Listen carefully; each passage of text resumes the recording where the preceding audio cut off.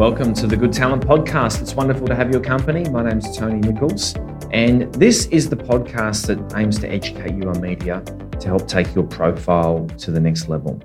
Now, why is it that you never get in the press? Every press release is not responded to, every pitch is ignored. You've given up on the media. You only blog, you only use social, you only do digital marketing, and you actually think, well, media is dead. There's no point using media at all to grow my brand, because it's impossible. So why do you have that mindset? There's lots of reasons. So let me break it apart for you. And I want to fundamentally just debunk that myth. The press is there as an incredible stakeholder for you to put your brand on steroids, but you're using it the wrong way. Primarily what you're doing is that you're fronting up to the press and you're trying to sell yourself. So you're trying to sell your product. You're trying to sell the event that you've got coming up. You're really trying to do marketing in the PR space. And that's why it's not working for you at all. And hence you've given up and it's all digital and it's all social and you just think media is shit, so you just don't bother. So the clients that we work with and the broader world that we're educating is starting to understand that PR and marketing are very different. And in fact, there's huge platforms that you can jump on to promote your brand, but you do need to put selling in the corner for now. So there is limitless media available to you if you present yourself as what we call an industry leader in the media. So to sell is to repel. If you're on the phone to the AFR and it's a prize publication, it's got millions of eyeballs on it when it comes to ASX listed business press, you really just want to sell your new business, your new service, your new fund, etc., etc. When you make that call to the journos with that mindset, you're not going to get anywhere. But when you make that call to the journos, forgetting selling, leaving that to your marketing guys, but thinking of yourself as an industry leader, and you start to talk to the journos about opportunities in the sector, problems in the sector, solutions you have in mind in the sector, now we're cooking with gas. Now you've got a journo's attention. Now you are on the precipice of getting a lot of media for your brand. So let me break it down for you a little bit further. Now, someone else actually, guys, that we're going to get onto the podcast, Catherine Valicia, Valicia National Farms.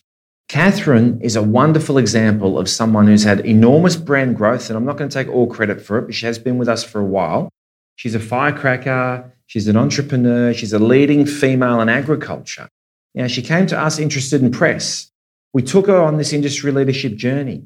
At no point with any media have we ever done for Catherine have we talked about how great her veggies are, how competitively priced her veggies are. We've never sold anything in the PR that we've done for Catherine Valicia, but we've set her up as the spokesperson for raising the standards of the industry, providing incredible careers in agriculture, getting the tax incentives and tax cuts right for all farmers around the country.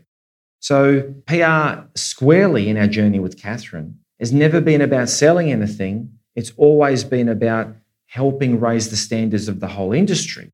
So when we make phone calls on her behalf to place her as this young woman in agriculture that's making everything better and protecting workers, protecting the migrant workforce, providing opportunities for women, the media opportunities are actually endless. And guys, I remember her once ringing up saying, hey, enough media. She got so used to doing television media nonstop.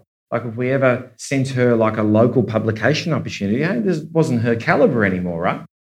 This approach of looking at your industry and standing up as its leader gets you limitless media. Now, the benefits in that is you end up on speed dial for the journos.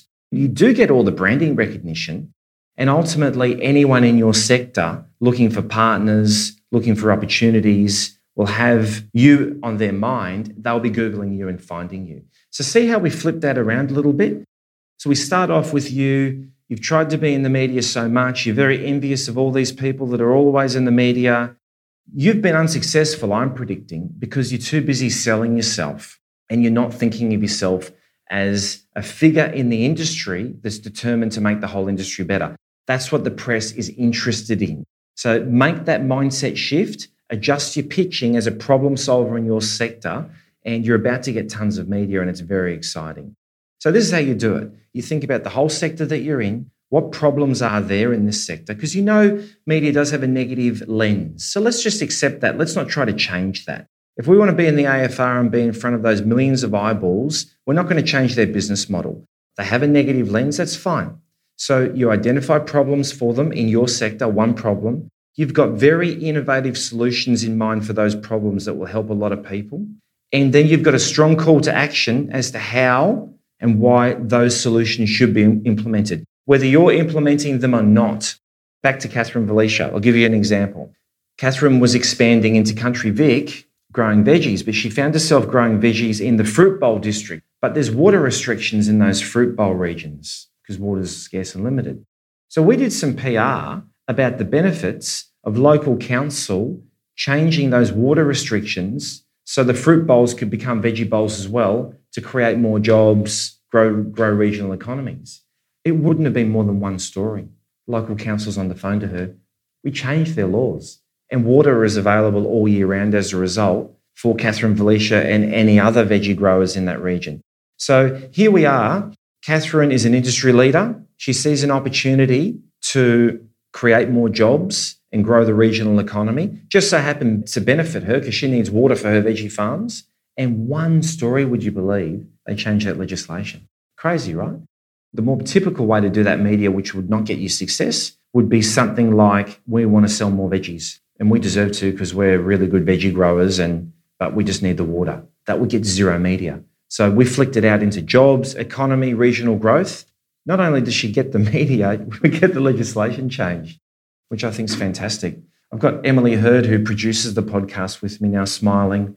We got a story up recently, didn't we, with News Corp and The Australian, and we stated the case for our disability clients that it was ridiculous, the short lead time for disability workers to get the booster vaccine, right? The third vaccine. So we're in the disability sector. We identify the problem. Our call to action is to make that time frame longer.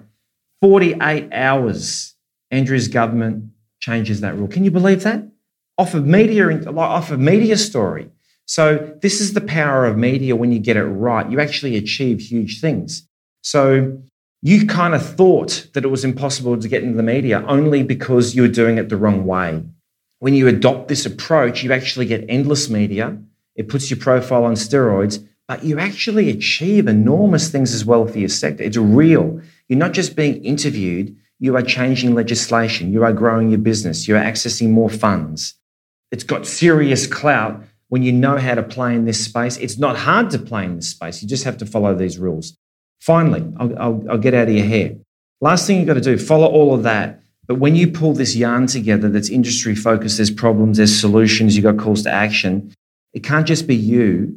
Bring case studies into the story. Now, case study is journo talk for people with lived experience of what you're talking about. So it can't just be you, the industry figure, or you, the industry aspirant.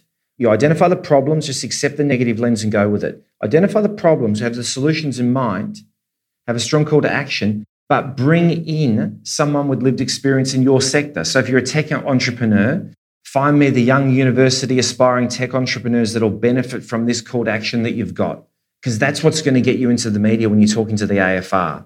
A serious problem, very innovative solution. People in third year tech at uni who can participate in the yarn and speak to it because what you're calling for will change their lives. The AFR are going to run that. They want the kids as the case studies. They want you because you're standing up as an industry leader. Then think about an industry partner that you can bring in, a key body or something like that. That's called packaging a yarn.